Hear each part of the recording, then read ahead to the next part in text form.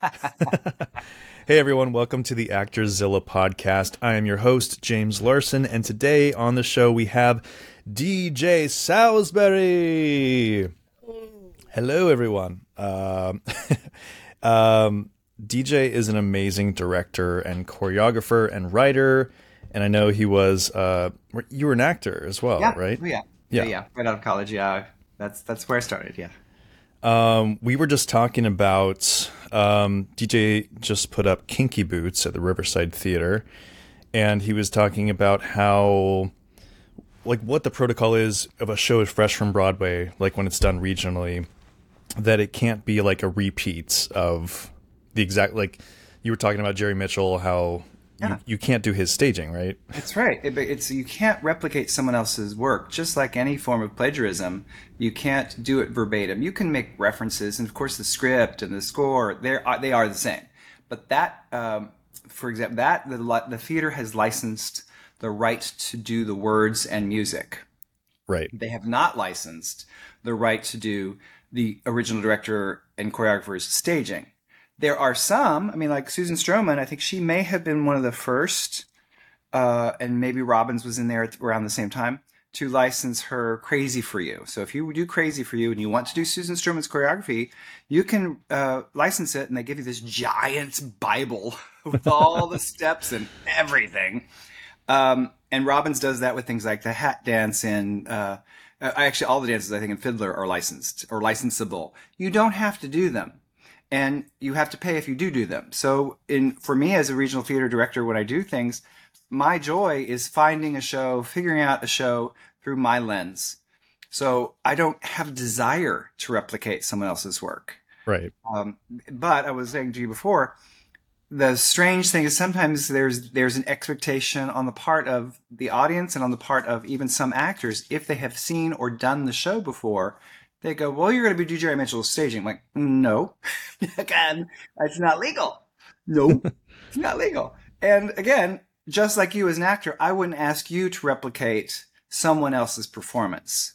Right. You will find your version of the character, and that's the fun, right? Yeah. That is the fun of rehearsals, is like discovering together how this story in this moment will be told. The play doesn't change, the music doesn't change, but what changes are the artists who are creating together, collaborating at a given moment to make it uniquely this production. Is there any instance where you're like, oh my god, the choreography in this number on Broadway was absolutely perfect, and I want to use as much as possible? Like, are you, you know what I mean? There must be a line of like being inspired by versus Yes, that's right. making your There's a own. line.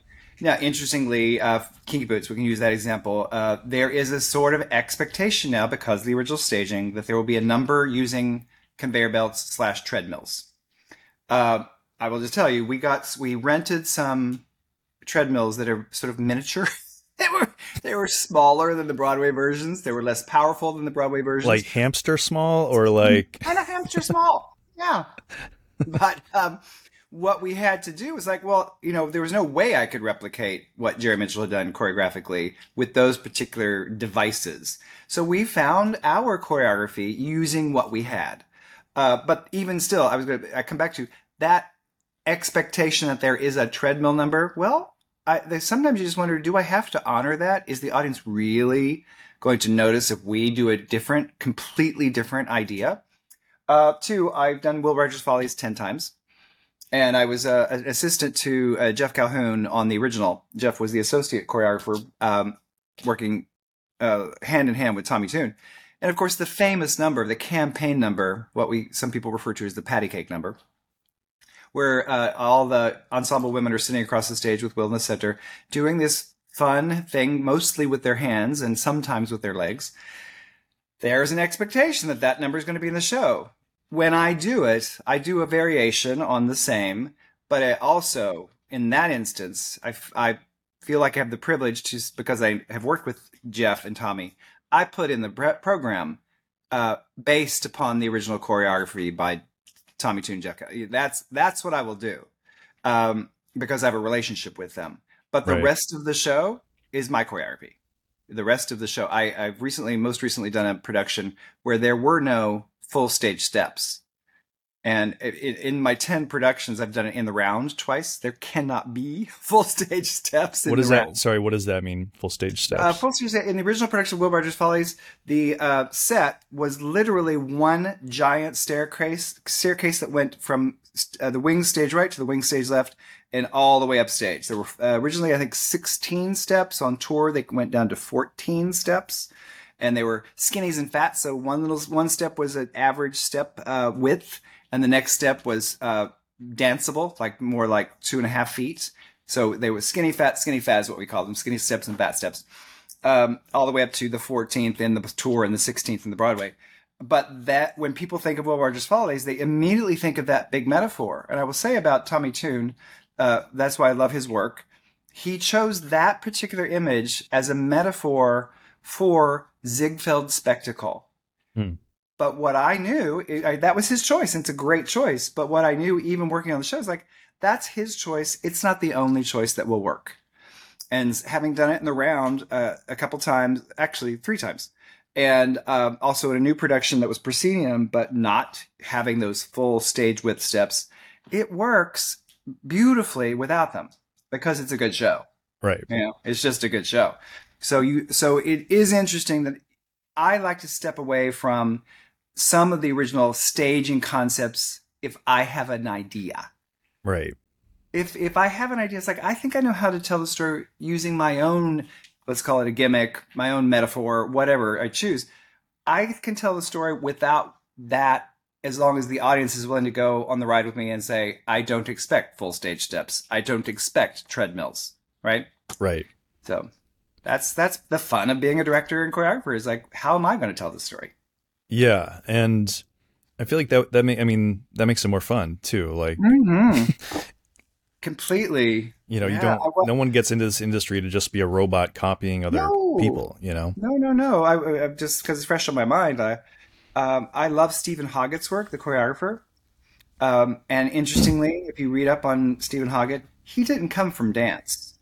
He was an actor with a get in the van and tour through England actor, and developed this way of incorporating movement that people often refer to as pedestrian movement, but it's choreographed and it's 2 counts, but it's essentially real people gesture choreographed. So anyway, I determined that for this Kinky Boots, I wanted the factory workers to have a movement vocabulary distinct from the angels. Those are the drag performers that you meet with Lola in the club.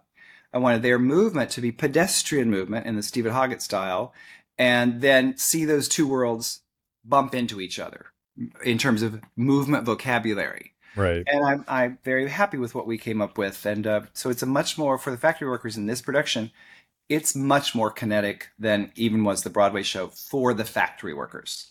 Right. Yeah. That's awesome. Yeah, it's fun. Do you, I guess, how does it work for a director? Like, do you in pre-production, do you have these ideas, or do you mostly work them out in rehearsal, or I know some choreographers, they hire, or they have friends that they workshop stuff. Yes. Pre-production, certainly if you're doing a Broadway show or even a high-end regional show, you may have budget to rent studio space wherever you're based, New York or wherever, and pull in some friends and do some pre-production to explore some movement vocabulary before you get into the actual rehearsal process. In regional theater, certainly in summer stock, that doesn't happen. There's not that budget, right? There's not that line item in a budget. Right. I was grateful to say I worked with Lauren Latero on an out-of-town production of Between the Lines, which then went to Off-Broadway. And she did pre-production in New York City because that particular regional theater had been enhanced. It had the money to give her to set up a couple of days of pre-production. Doesn't usually happen. So that usually means this person is in the hotel room or the housing, the night before, going like, what am I going to impart tomorrow? I'm sometimes able to do things well in advance, but I really thrive on seeing the actors in front of me, having cast them. I know they're, to some degree, their capacities for movement, but I really love building it on people. Again, which is not to say I'm not prepared. I just prepare sort of here in the head. Sometimes on paper I will do if it's about moving a lot of bodies through space, a big number like in 42nd Street where you're moving a lot of bodies through space, then I will come in like, here are the steps, here's where you are on stage. But for example, with Kinky Boots and the factory workers, I wanted to see those people and see how they were going to move together as a group, and that's about being in rehearsal. So sometimes I do pre-production on my own, and sometimes I look at the people in front of me and design. That's cool. I didn't really know how that worked. When you look for actors, when you're casting them, what do you look for? I mean, obviously, some of the shows have different. Every show has different requirements. Like they need to be an excellent tapper, or they need to be That's a right. musician, or whatever. Is there any through line that you found? Like, oh, I really am drawn to actors that blank, or Oh, it's always about storytelling. If I see an actor come in the room and have a point of view in whatever material, so of course you may see them do their own material first, and then in callbacks you see them do the material from the show. But if I see them doing their own material with a real point of view, telling a story, I'm drawn to that. I'm not so interested in the people that come in and just show you the high notes. yeah, That's not very interesting to me. It may be useful, like if you're doing the production tenor in the producers, you need somebody who can hit those high notes, right? right, But why don't I keep looking for somebody who can hit those high notes who's also just an interesting person because they're delivering some choices beyond hitting the high note. So yes, the through line for me is I look at the characters. I have students in audition technique, and I always tell them like I want to find an essence in the character that then when somebody walks in, I go, is that essence a match for how I see the character? Now that's subjective because it's my version of the play and the character that I'm filtering. Right, right. it's filtered through that. So it's not the end all be all of this character must be, but it's how I see it. So if somebody comes in the room, um, going back to Kinky Boots, when one of the actors came in for the role of Lola, and I just saw an honesty. So it wasn't simply performance because Lola is big and flamboyant and is asked to do a big. The first number that you see Lola do is Land of Lola. So it's a performance number.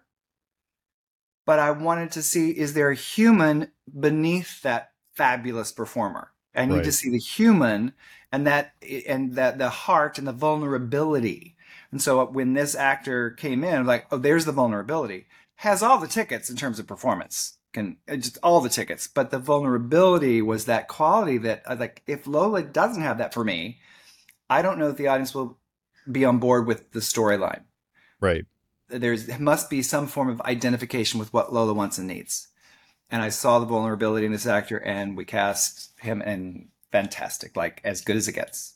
Kind of curious because, for musical theater performers, obviously everyone has an audition book, right? So they may Yes. have, hopefully not too many songs because that's a lot. But if they come in with Seven. 10, yeah, 7 to 10 songs, so that can't cover the entire breadth Yeah. of. So do you? I mean, and you're an actor as well. Like, do you just bring the essence? Like, do you change? How do you change the essence of a song to like match? You know what I mean? Because you can bring different energies to the same song. I feel like. Yeah, of course. Yes. What's the way to like translate that to if you're going in for Kinky Boots or a different show where Sure. the you know what I mean? Well, I like to think that if you have 7 to 10 songs in your book, you're covered for a first audition. You're going to be covered. Right. Uh, if they're looking for something else, well, that's on them, because inevitably your book should be a collection of songs. I say this to my students, a collection of friends. These are friends that you enjoy visiting, so that when you get in the room, if they say, "What else you got in your book?" You go, "Oh, great! I get to visit another friend." You never want something in your book that's like, "Oh, I haven't done this one in a while," because there should be a experience of being in the material that is fun for you, the actor, because we will see that. We will see that you love crafting this particular musical material and bringing yourself to it. And that, just to cap on that, the bringing yourself to it is the most important part. Now, again, it changes in callbacks. Then you've got specific material. Then you're being asked to at least point toward what you would do with a character. That's a different craft. Right. That's a different craft. At the first audition, I want to see human beings that engage me, that with their material, because they're engaged with their material. I'm engaged because they're engaged. Then also I go, what do I think it would be like to work with this person? So those are the things that I'm weighing in the first call. So do you not even worry about, I mean, when an actor comes in, like, do you not worry about pointing it towards the show in general? I mean, as close as you can, or is it just about, here's my expression, I hope you're interested in me as a performer more generally? More generally, if in a first call for like, just because it's fresh, Kinky Boots, we want to pop rock. You're not going to come in and sing Golden Age material for Kinky Boots unless you choose to do it in a very rock and roll way, which is you Right. could do that. So there's a sort of like expectation like this. You want something that suits the genre of the musical score in what you sing for the audition, but you don't have to be so specific. You don't have to sing a Cyndi Lauper song to audition for Kinky Boots, Right. right? Right. But you want to deliver what they're likely to be looking for in terms of the basic sound, Right. particularly with if you were auditioning for Amalia in She Loves Me, you're gonna be singing something soprano in the soprano range. You're gonna, right? But it doesn't have to be from the show, and it actually could be something more contemporary in terms of contemporary musical theater. And it will be okay if you're Right. showing that you have beautiful soprano quality of your voice and you can act and you're making choices. Right. Um, are there any, like, do you have any advice for people that are kind of early career actors? Maybe they've graduated from a college in musical theater or just acting in general, and want to move to New York City. And yeah, Get there quick as soon as you can. I just had a young woman who auditioned for me by video. I cast her in as Natalie in Next to Normal. She was 16. The character in the show is 16, and she lived in rural Tennessee and auditioned by video. Now she had credits. I mean, she'd done Jane Banks because she was young. She'd just come out of doing children's roles, right? But she's just gifted. And I told her parents because we had a great experience with Next to Normal, and I told her parents like maybe she should just go right to New York. Maybe she should not do the college program. They're not poo-pooing college programs, but she has a skill set already. And what really matters in the long run with New York is people coming to know you and your talent and being able to get you in front of the right people, i.e., casting directors and other directors. So I've used her 3 times since then. And she literally is now 18 and now lives in New York City based upon my advice because she can still get her associate's degree in whatever she wants. But she's meeting casting directors. She's getting good auditions already yeah, because she had the skill set. And she's right, also very young, which puts her in a particular category. It's a small pool of very young, very talented actors. The bulk of the talent pool will be between 20 and 40, right? That's the bulk. right, So she's in a young category. Anyway, so that's what I suggest. Get there as soon as you can and get in front of people. right. Show That's up, really real. Yeah, show up. show up. Go to Yeah, auditions. Don't type yourself out. Do not type yourself out. If there's something specific, it says, I need somebody who's 45 and you're 20. Okay, right? That's okay. But if you think, I don't know, just try not to type yourself out. If you want to go for something, go for something. If they say you're not in the ballpark, okay. Okay, that's okay. It's not on you. right, Um, yeah, that's what I say. Get in front of people as often as you can. And that can be in the form of these casting director workshops. Do it because they here's the deal. They're people too, and familiarity is comfortable. If I've seen you, James, 4 times as a casting director, then I feel like I know you, whether I know you or not, where it's only because you've come in the room 4 times. right, But those 4 times matter the fifth time.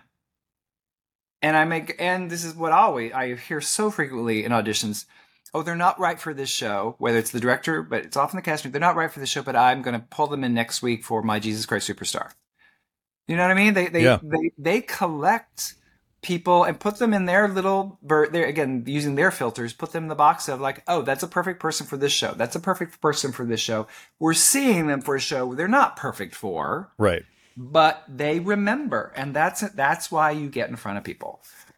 Yeah. And people, I've always been curious about the whole networking side of things because people are like, there's different advice about, I don't know, like go to networking events, all this stuff. But at the end of the day, you have to show them your work. That's it. I'm not sure I'm a fan of like just the mingle networking. Right. I'm a fan of showing them your work, letting them put you in their roster somewhere in their files again and again and again. Right. Yeah. How does, there's a lot of theories about how to make, like you touched on it earlier about auditioning and making active storytelling choices and being clear. Do you have any like questions that an actor should ask themselves about their material? I mean, obviously you said like connect with it and Yeah. Yeah. Choose material, not that you don't choose material because you like it. You choose material because you know you can do it. You know you can deliver a clear point of view through it. So that's sometimes a trap. People go, "Oh, I love that song that Alphaba sings." Like, great. But are you going to bring to it your whole self and make choices that have me forget about Shoshana Bean's version or whatever? right, Are you going to make choices that let me be with you right now? Because right, I'm not interested in hearing your favorite song. Just that's not interesting to hear your favorite Broadway song. I want to see you be you through some material. So find material that you feel like I can bring my whole self to. I can use my acting work, pressing on intentions, objectives, whatever words you'd like to choose, so that I'm engaged because then you will be engaging. right. I'm kind of curious about your journey because you came from an acting background and then now you're doing all this Yeah. amazing work as a director and choreographer and writer. How did you what has your journey been like? How would you Oh, describe it? well, I'm old as dirt. But I'll tell you the quickest version of the story. So I went to college to be a veterinarian. And I did a year of pre-med, and my acting teacher, my dance teacher was like, you might think about this as an option. It's like, okay, I can always go back and get my doctorate as a veterinarian. Um, but I never did because I felt like, oh, this is what I'm here to do. I'm a storyteller. Let me do this. So I would then end up at a university in Kentucky, my home state, finished my degree program, and right away got a job as a singer dancer at Epcot. I now live in Orlando, but in that era, it was like Epcot hired me. I was hired out of Nashville, Tennessee, at one of their national calls, and did that for a year. Flew up to audition for Pittsburgh Civic Light Opera and got a show there. And they have I think it's still true that if you do a show at Pittsburgh Civic Light Opera, you automatically become equity. So even right out of college, I became equity pretty quickly. So I did not do the EMC program, which I think maybe doesn't exist anymore. I don't know. Things have changed so much. But what I learned was getting my equity. Two things I'll share this with your listeners: getting my equity card early because I can dance, and I was a singer, dancer, actor. But getting my equity card early as an ensemble member, as a singer, dancer, as a dancer, singer, was maybe not the best idea. And Mm-mm. I learned because I might have had the opportunity to do more summer stock, non-union summer stock, and do acting roles. Now that did come later, and I'm not at all unhappy with the work I did as an ensemble member. But because I was a strong dancer and singer, I was not looked at as an actor early on. Right. That makes sense? Yeah. Yeah, because yeah. So, and that happens. People want to put you in boxes. That just happens. So that's one recommendation. It's like maybe don't take your equity card until you feel as if you've had really good opportunities to be on stage in roles, if that's your goal, if you're an actor. If you're an ensemble member, that's no shade. If you know that acting is not really your forte, then great. Get your equity card and get into Broadway shows as an ensemble member. It's all great. What else would I say? So back to my journey. I wrote a show in college for credit. They produced it the next year. So then I started writing and also was doing choreography for the university's dance company. And it became like, okay, this is what I really want to do is write and direct and choreograph. But if I can make my living as an actor, singer, dancer, I'll do that and learn. So I got to learn from Tommy Tune. I worked with Susan Stroman on a new musical at Paper Mill, and I've worked with Jerry Mitchell on the original production of Jekyll and Hyde in Houston. So I got the opportunity to work with great people as an actor, but I was watching to learn how to be a director choreographer. Mm. And also in the new pieces to learn how do new shows become shows? How do they find the way through to make it work? Which, let me tell you, I usually like to say I went to Tommy Tune University because watching him work on Will Rogers Follies was the greatest gift of my life.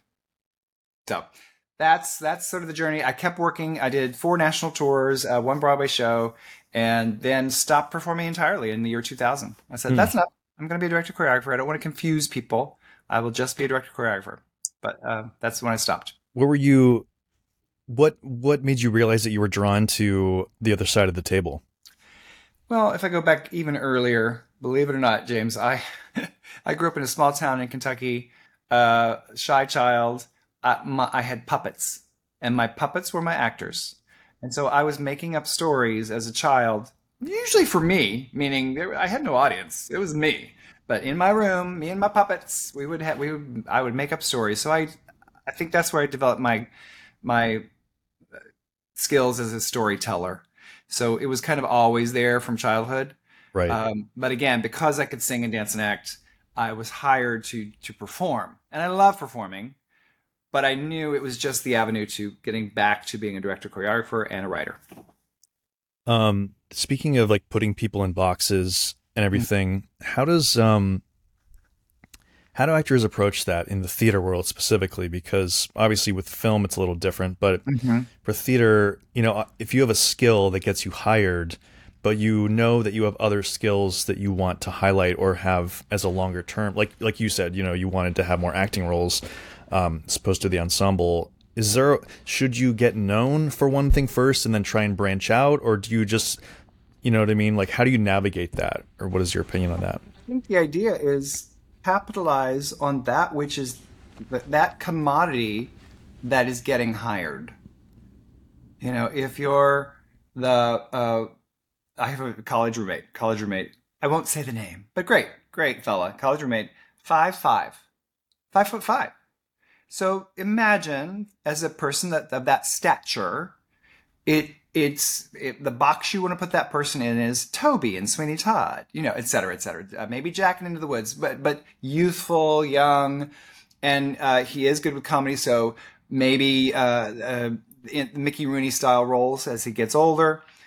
But he had the ability to sing like a gospel singer, like this huge, fabulous, high tenor riffing voice, like amazing. Where do you put that? Well, cut to, he was hired by Disney World to be one of the first Quasimodos in their stage version of Hunchback of Notre Dame. So there was finally a match of his other skills. In addition to being the sort of cute little sidekick guy, they found this role was a perfect match of the other things he could do. That doesn't mean he wouldn't still play Barnaby in Hello, Dolly. Right. So I say embrace what you are as a commodity, meaning what will be sold, what the directors and theaters think they can sell that you bring. That's great. There's no shade about that. It's all good. If you have other skills, find your avenue for that self-expression. If you have skills or talents and desires, find an avenue. Cabaret, write your own show. That's what I would say. But don't resent how you are seen and the commodity that makes you a worthwhile person to hire. It's all great. I'm Yeah. 6'3", and I'm old now, but I have a baby face. So as a younger singer, dancer, actor, I was not being cast as leading man until as I got into my near 30. Then I was a Cornelius Hackle in Hello, Dolly, Mm-mm. because the baby face, the quirky face that I have was a match. Right. Right. So, but I didn't, and that's just the way it is. Those boxes are not bad. If you can just see the boxes are not bad. Do they make you money? Great. Right. Great. I mean, coming from the actor musician world, like it's kind of similar in that, you know, I have a friend who's a amazing trumpet player, and he's like, I only do this one show, and I'm like, you do this one show, man. That's amazing. That's yeah, Yeah. And get your fulfillment. If that doesn't fulfill you, get your fulfillment. yeah, Make your own fulfillment somewhere else. right. Good. And I think it's Good. and this kind of goes into your writing and like making your own content. Basically, I think it's never been a better time. And you know, Great. Yeah. to make your own stuff and get it out there. And I think it's a whole nother hustle as far as like Yes. making it work. So it's, you know, Yeah. it's a challenge. But do you have any advice on that too? Because getting your work out there and Oh, James, I will say, I have a new piece that I'm releasing an album tomorrow. And the album is of a new musical that's an immersive musical. So the audience are really involved in the story. And this musical, Whisper Darkly, oh my gosh, I had no idea that nowadays you are not only a writer or director or choreographer, you're also a marketing person. You're also a press agent. You producer. know, Yeah. producer, producing this album. My fabulous collaborator Andrew Gerla, he went over to Sicily because our arranger is in Italy, so he went over to Italy 3 times. So there's a lot of things that one must do to sort of like get something heard. But in the end, that's what we want: get it out there, get it heard, get it seen. So you do whatever it takes. It is interesting in this world of social media and just media, to try to have something cut through is challenging. You know, the good news about that is you can. You're no longer dependent upon somebody tapping you and saying, you're going to be Britney Spears. You're no longer dependent upon some outside producer. You can break through, but it's a whole job. It is a job. What are your goals with this show in particular? My goals with this show, it was an experiment of, can a musical be delivered in the immersive theater format? It was an exploration. I didn't know if that was true, because typically what you get with immersive theater is pieces and parts of stories without necessarily having every element you need to have a satisfying beginning, middle, and end. So Like not Asleep No More? Is that what you're like kind Sleep No More, if you know that it's based upon Macbeth, you know it's based upon Macbeth. Do you have to know? No. And will you get every portion of the story of Macbeth when you go there? Probably not. So it's just, that was their launching point, their riff. But you get a really cool experience regardless. You may not get some sort of sense of beginning, middle, and end story. I wanted us to know, because a musical, you know, the I Want song, good old I Want song, you want to follow a specific character and see if they get what they're after.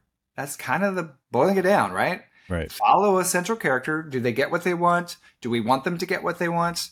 You know, that's it. And in an immersive thing, well, if you miss pieces of their journey, of what they come up against, you may not have a satisfying end when they get it or they don't.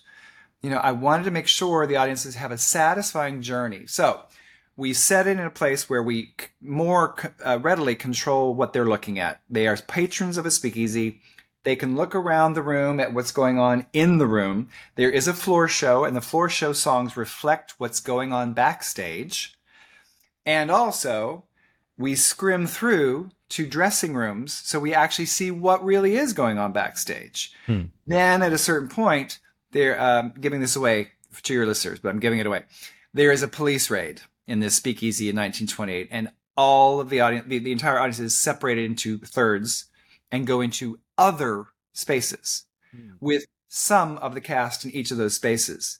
Then in those spaces, what happens there is they are asked to engage in a cooperative puzzle, figuring something out that lets them get back to the main space to complete the story. So that's where it gets much more immersive. Right. But we really make sure they get all the story points along the way, so nobody will come out saying, "Oh, I didn't get that." I don't want confusion. Confusion is anathema to, in my opinion, to good musical theater. Confusion is not good.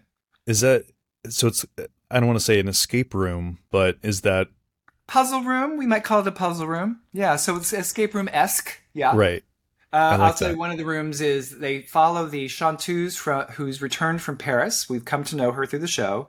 She goes immediately to the bottle locker, which was a typical thing in speakeasies, where famous people would have their own private stash of liquor with a key.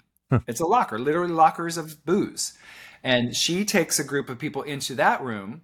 While there, she knows one of her good friends has delicious bourbon. They have to figure out how to get the bourbon. So they have to find the key in the room. They find the key, and then when they share the bourbon in that space, in that event, she then sings a reprise of the song she sang earlier with dirty lyrics. So it's an experience. But Yeah. if you don't get that experience, you will not be left behind in the story.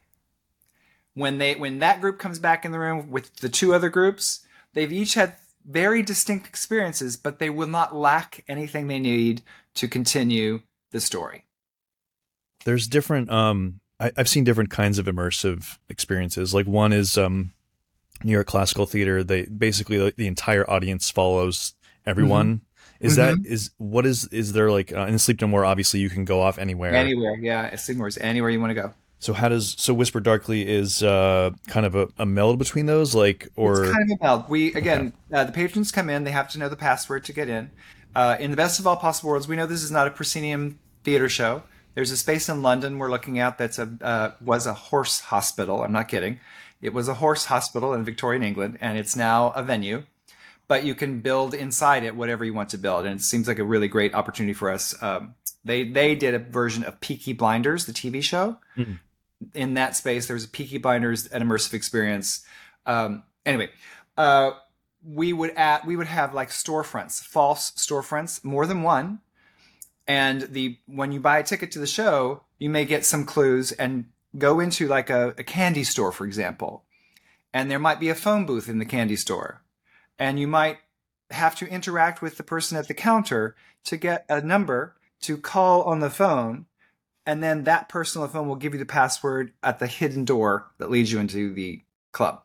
Mm. So we want to create from the get-go, we want it to be like you are having a speakeasy experience. When you're in the club, then you're seated at tables and chairs being delivered your drinks by some of the performers. By the wait staff are also the performers in the floor show. And then we guide where your eye goes. There's a scene that happens at the bar by two actors, and they will be facing a mirror. So they're seated with their backs to you, but you see them in the mirror behind the bar. And they have this, and the lights will come up on that scene, so you know where to look at any given moment. So it's more guided than some immersive experiences. Right.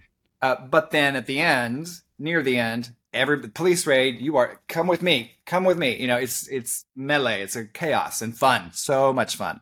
Is there any difference, I mean, between how you approach that versus a proscenium kind of show? I mean, Yes, it opens up just in the round is similar. It opens up the possibility when the actors are actually weaving through tables and chairs. It's for as a director, I have to really know what need they be looking at. But if your eye can go anywhere, that's like Sleep No More. You can do anything, go anywhere.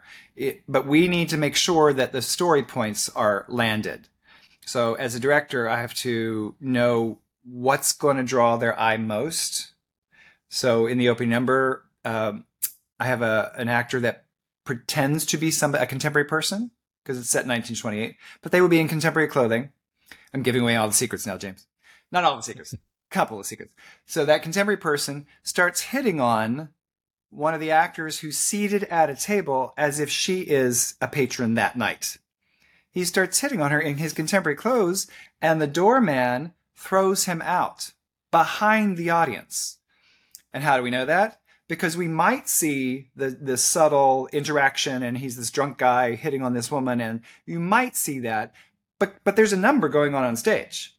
What you will see or hear is when he gets him to the back door and then it starts to become a shouting match. It causes one of the actors in the number on stage to forget her lines, right? So we know something's happening. So what's happening back there? They're shouting at each other. And then finally, the doorman throws the guy out and slams the door. People will look. right. People will be aware. So that's my job, is to make sure they're capturing the moments we have to have them capture in order to follow the story. Right. That's the task as the director in any sort of environmental experience. Did you conceive of the show to be immersive from the beginning, or did it Yes. turn into that? No, yes, it was conceived to be immersive because, like I said at the top, I wanted to explore, can a musical with a beginning, middle, and end work in this genre? And we did a workshop in Orlando with a full cast. The cast is 14 people. And we found a dance studio that was going out of business. And we made it our speakeasy, our hush club. And it had, as a dance studio, it had dressing rooms that were our alternate spaces. So it was kind of a miracle that we happened upon it. And we discovered audiences really wanted to, as some person said to me, you usually hear when somebody says, I want to see that about a show. Oh, I want to go see that show. They literally have said to me over and over, I want to do that. Because it is a do. Right. You know? You're actively involved. Yeah. Yeah, you get to be involved. I want to do that. And that's, I think that's why I'm drawn to immersive experiences, because I know I'm going to be involved. Yeah. Obviously Sleep No More was a huge hit, and Yes. I never well, it's closing soon, so I'm going to try and see it. Do go if you can. I'm trying. It. I saw it twice. I loved it. Do you think it's the future of, experiences, Well, the more that we get into this VR, world? maybe is my answer. I think, again, being involved, having a unique experience is very sexy and juicy to people. When it comes to theater in general, and it is a form of theater, but when it comes to theater, musical theater, the challenges become, where are you going to do it? That, especially in commercial theater, where are you going to do it where there's enough people in any given performance that will keep your show open financially? Right. You may be aware there's a beautiful venue created for the Great Gatsby experience in Manhattan, and they had done it for 7 years in London and England, throughout England and London. 7 years, success, right? Came to New York, couldn't make the numbers work. Wow. Couldn't make, and it was in a ballroom of a hotel on 7th Avenue, and they couldn't make the numbers work. So that's the big challenge with immersive. I know you know that Cabaret is coming in, and it's from London, and it's still more immersive than even the Sam Mendes production, which was more immersive than the original. Right. And so there, I know in the London production, you entered the back of the theater and went through the basement or something and saw the actors, meaning the characters in the Kit Kat Club, getting ready for their show. So that was part of the immersion aspect. But then once you get to the show, you're essentially getting the cabaret. Right. It was all of that extra element that made it unique. But that's hard to do in a proscenium house. It's just really hard to do in a proscenium house. Yeah. I wonder, because how it's done, like, regionally. Obviously, if you only have a theater and you only have one space, Mm-hmm. do you think it can be successful there, or is it really space dependent? I think it is space dependent. Some theaters have a black box, or theater companies around the country here in the States can look into alternate spaces and just, be the promoter, or the face of an immersive experience, but maybe have a warehouse that's across town. Right. We've talked to some people regarding Whisper Darkly in Vegas, and there's a space there called Area 15, which was built to be about immersive experiences, art and theater, and all forms of immersive experience. And it's cool. If you ever go to Vegas, you gotta go. Pretty amazing space. It's this big, giant, rectangular building with no windows, so it's fabulously imposing in its own way. But inside, they have various spaces that can become whatever. And so we've talked to them about the possibility of Whisper Darkly. They're building one in Orlando, as a matter of fact. They're building an Area 15 in Orlando. I think that's not a secret. It's not a secret. They've already bought the property, so they're planning. That's really cool. What inspired that show for you to write that show? Whisper Darkly? Yeah. That I love immersive theater. Now, I will say, sort of what I didn't know I'd fall in love with the characters as much as I have. It's an original piece. So it's about Topeka McShane, She's very, very loosely based on a famous speakeasy proprietress of the 20s called Texas Guinan, who was like this large in the life toast to the town, but she was in the business of running illegal businesses, right? She was in speakeasy world. So, but she would be closed down by the police and literally open another one 3 doors down on the same street, the next night. It was Right. just what a time, right? What a time. So Topeka is loosely based upon Texas, and another character that's a central figure, the woman who comes to sit in the audience to watch her friend Topeka's show, is visiting from Paris, and she's loosely based upon Josephine Baker. We discover in her song that she left the United States as a black woman because she kept hitting a ceiling. She kept hitting a ceiling about the opportunities were, as we would guess, limited. Whereas in Paris, she becomes a big star. And so now she comes back to visit her friend Topeka, and she has become an international star. So that's one character. And then the young other character, Evie, has come to New York. She's only been there 2 weeks. She's learned the floor show. Her aunt is Topeka. And we get information. I don't want to reveal too much, but we get information about what was happening in Kansas that she was escaping and what she thinks she'll find in this new world of the speakeasy. And inevitably, she makes a decision about, does she belong here or does she not?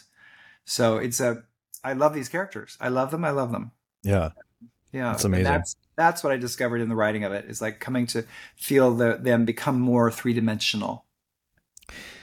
If you were, I mean, when you're directing this, do you direct it like as an actor? Do you approach immersive differently, or is it just about the optics of my back is to the audience and they can see me through a mirror and I have to be louder or whatever? Is it just about the technicality of it, or is there It something is a fundamentally lot. different? No, Yeah. I think it's the technicality. And I learned a bit of the same when I worked in the round in Sacramento Music Circus and West Virginia Public. I think those are the only two theaters where I've done it in the round. There are techniques about, example being in the round. If you're on one side of the circle, like on the edge of a circle, you don't face the small portion. You don't face the direction where you're standing. You face the biggest possible audience. You face across so that more people are seeing your face, especially in musical theater. Seeing mouths move is very helpful for people getting the words. So there are techniques like that you don't put your back to the largest portion of the audience, you put your face to the largest portion of the audience. And Right. that's useful in immersive as well. But like I said, if there are noises or other things like the door slam that forces an audience to go, what just happened?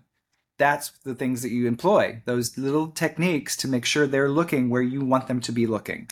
It kind of just struck me now that it's almost like a film where that Mm-hmm. we're like directing the camera. The audience is Yeah. like the camera that needs to see where it is, and instead of Yeah. having cuts, we like sound and movement and all Mhm. this. These are Lighting. different, and lighting, and these are all different tools that we can use. Absolutely. Yeah. For, when the floor show will have a certain level of light over the audience when they're doing numbers on stage, because you would still be lit in a bar, right? But when we go to scenes that happen backstage and we scrim through to those scenes, the level of light will dim much darker in the seating area.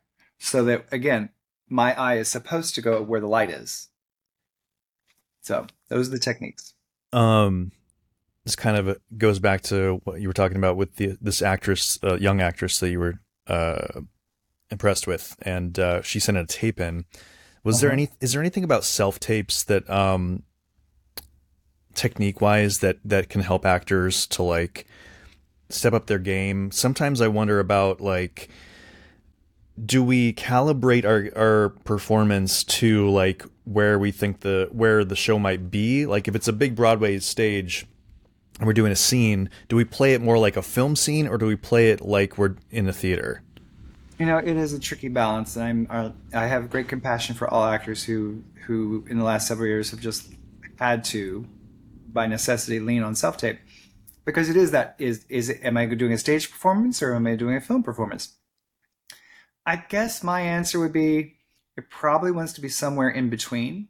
I don't enjoy getting self tapes where it's like just neck up, because I'm like, well, then I don't know what you do with your whole physicality. I want to see at least waist up. That's me, my preference. I want to see you from the waist up. So I see what you might look like as a presence on a stage.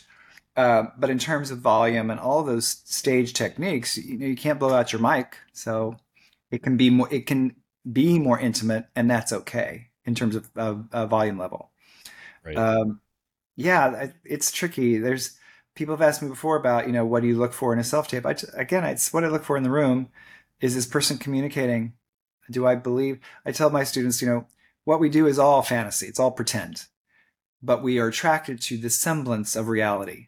Mm. The semblance of reality is what we're getting. And if I can buy into you having doing something, like if you're berating somebody or you're soothing somebody, and I can see that that's what you're actively doing, then I believe it's real.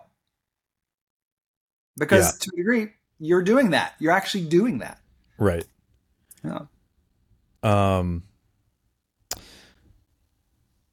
do you have any advice for people that are writing shows or maybe writing their own content to maybe show different sides of themselves, as if it's a solo show or cabaret or whatever? Mhm. Um, yeah.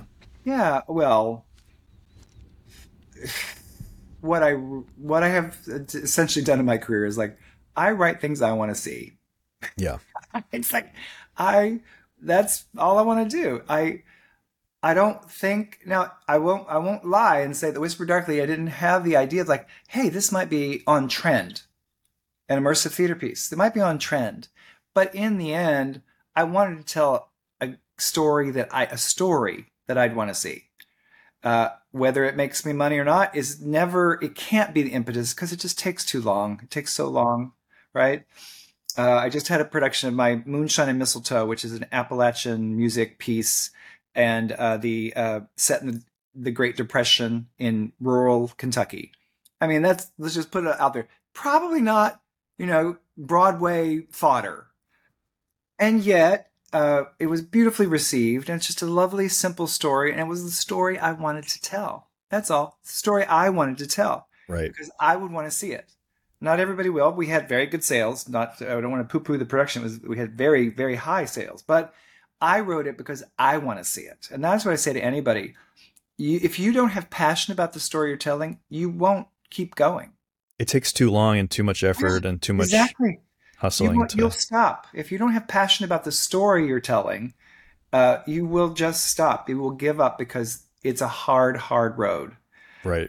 And I have on my, I have a little list of like, I want to adapt this, and I want to adapt this, and I want to adapt this. It's a very short list that Right. I've collected over a lifetime because I love this story and I want to put it on stage. And, I'm in the process with several of them, but I have no guarantee that they'll ever see the light of day. All I know is I have passion about telling the story. And that's what I say to anybody. Whatever you're passionate about expressing, and then that's in cabaret, what you want to express, do that Right. because your passion will carry you through to the finish line. I've started. I've been writing some shows too. Great. One of them's a musical. One of them's a play, and I totally agree with. Like, I totally can relate to that because it's like, what do I love? And also, but like sometimes when I was younger, I'd write these plays and they were like so terrible. I'd be like, no one is ever going to produce it, nor should they. But like for some reason, I feel like I've been an actor and a performer, and it just involved in this industry for so long that I feel like I have a grasp of what might work commercially, but also Great. might meet my artistic, that I'm interested in. Great. Perfect. And I feel like maybe that's the sweet spot, and that's kind of what you were Mhm. talking about, like Whisper Dark. Like it's Mhm. on trend, and it's something that other people want to see as well as you would want to see. Right. Yes. But the passion is what will carry you through the process. Right, I mean, we can have an idea like, hey, this story might sell. That's great. But right. if you don't have passion also, turn back. Wrong road. Wrong road. And that it's like not every production, like you said, not every show needs to be on Broadway. That's right. And you can't control the destiny of a show No. as much as you might want to. Yeah. But As much as I jump in, sorry to jump in, but like yeah, I know people that think, I have a Broadway show here. It's like, well, if that's the goal, I wish you all the luck in the world. But for me, the goal should be tell a great story. Right. that then people say, I want to put my money behind it and play it wherever, Broadway, regional, summer stock, wherever, that people say, I believe in this. I want to share this story with the world. Do that, because if Broadway is the, so like the only, what is it, brass ring, it's just hard. It's, there's a lot of disappointment in that kind of expectation. And it takes, I mean, from what I know of Broadway shows, they usually take pretty long to gestate Oh there. yeah, usually 10 years is the average. Yeah. Kinky Boots, which I just did, that's interesting that that was the one that was pretty short, because the movie was 2005 and it was on Broadway in 2013. So that was a pretty rapid Yeah. development. But there, let's just be clear, why was it a rapid development? Cyndi Lauper. Right. Because the name recognition, the stardom that was already there had money come to it. Money just came to it. And that's part of the industry. You can write it whatever you're going to write, but you inevitably will need money to get it up anywhere at Do any you think level. about that, about getting people attached to it that might help the Oh trajectory yeah. of your Oh sure. productions? That's exactly why the album of Whisper Darkly is coming out tomorrow. Mm. The album, the show is electro swing. I didn't say that before, but the score is electro swing. And I'll send you stuff, James, so you can hear it. But it's a new genre of music, and it's the first time that we're aware that it will be used in a musical theater piece. And we knew that because it's a new genre of music, not usual to the musical theater realm, making the album would have people get it. They would understand this is what it sounds like. Because you can say electro swing and people are like, huh?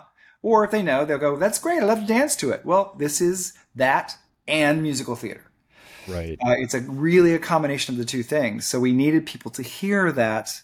And this album will surely, at the very least, have people understand what it sounds like, and hopefully then go like, I want to invest in that. It's exciting to me. I get it now. Yeah. And so it Is took money and time to get the album up as a marketing tool. right, right. And in marketing a show and marketing your show, like what are your techniques? I mean, obviously making the album and looking at spaces and doing Yep. productions. Yeah.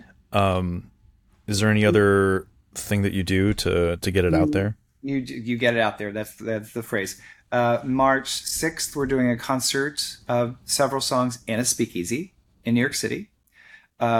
We are also doing a music video of one of the songs, because there too, we wanted the visual connector to the electro swing. Is, like I said, electro swing is a dance genre.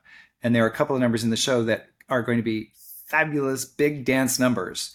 So we want to show, what does that look like? Does it look like the Charleston from the 20s? No. It looks like a hybrid of the Charleston from the 20s and what you might see in Moulin Rouge or other contemporary dance musicals. Hmm. We want to show people this is not, you don't, we don't want you to all assume you know what this is going to be. We're showing you what it's going to be Right. as a way to have people, it's a marketing tool. So now I know what it is. Do you have like a dream venue in New York if it ever came to New York? Well, it's tricky. I don't know if you saw, did you see Here Lies Love? No, I didn't. It was, and great comment. I saw both, and those were like Yeah. the quote unquote immersive musicals that have been on Broadway. It's so tricky to try to make a Broadway theater feel like something other than a Broadway theater. I think Here Lies Love did a great job of Right. retooling the space, and yet we want our audience to be in a speakeasy. We do believe that we need to find a venue like the Horse Hospital in London, where within the walls of that space, we have actually created a speakeasy, so that when you walk in, you're not in a theater. So that's in New York City, we would probably end up finding something like a warehouse. I mean, the places where, who knows if this will work, but the Armory is a place that's kind of an empty shell. Yeah, that's a great That's space. a place where you could, within those walls, build all the things you need to build. Right. Um, And that could start even in the cool lobby place they yeah, have with all the history and yeah, yeah. yeah. So there are spaces. Brooklyn has some spaces. Seen some Right. things out there, but Manhattan is just really hard. Like, what is left that is an empty shell space? Not many things. I mean, actually, I just saw here. Here we are. Did you see? Here we are. The Oh, Sondheim yeah, I did. Yeah. Yeah, that venue is kind of all configurable. Yeah. So that's an interesting of the New York venues. They're just the few where they're shells that you get to put in them what you want. Right. Right. Yeah, but it our show is built that way. It's not built for proscenium. Awesome. DJ Salisbury, Oh, amazing director, choreographer, you're such a writer, great James. performer, and human being. I do. I like to ask people to in your off stage life. I'm just curious what your hobbies, interests are these days. Do you have any passions that you're pursuing besides stage? My goodness, this is mostly theater stuff. That's what I'm pursuing. Yeah. I love my dog. Yeah. I love my dog. You were saying you were studying to be a veterinarian. Like, I'm Yes, curious about. yeah. You Yeah, must love fun, animals fun then. tidbit. I lived in rural Kentucky growing up, but even over the course of my life there, we had 5 monkeys as pets. What, Yeah, really? yeah, ridiculous. How did that happen? I can't even tell you. My dad was world curious, and I don't know. We had 5 monkeys, and so that was where I said, I'm going to do that. I'm going to study great apes. That was my plan. Wow. But now I still just love storytelling. However it comes out of me, that's what I'm still focused on. Awesome. All right. Well, thanks so much. I really appreciate it. James, it's a good time with you. Yeah, you too.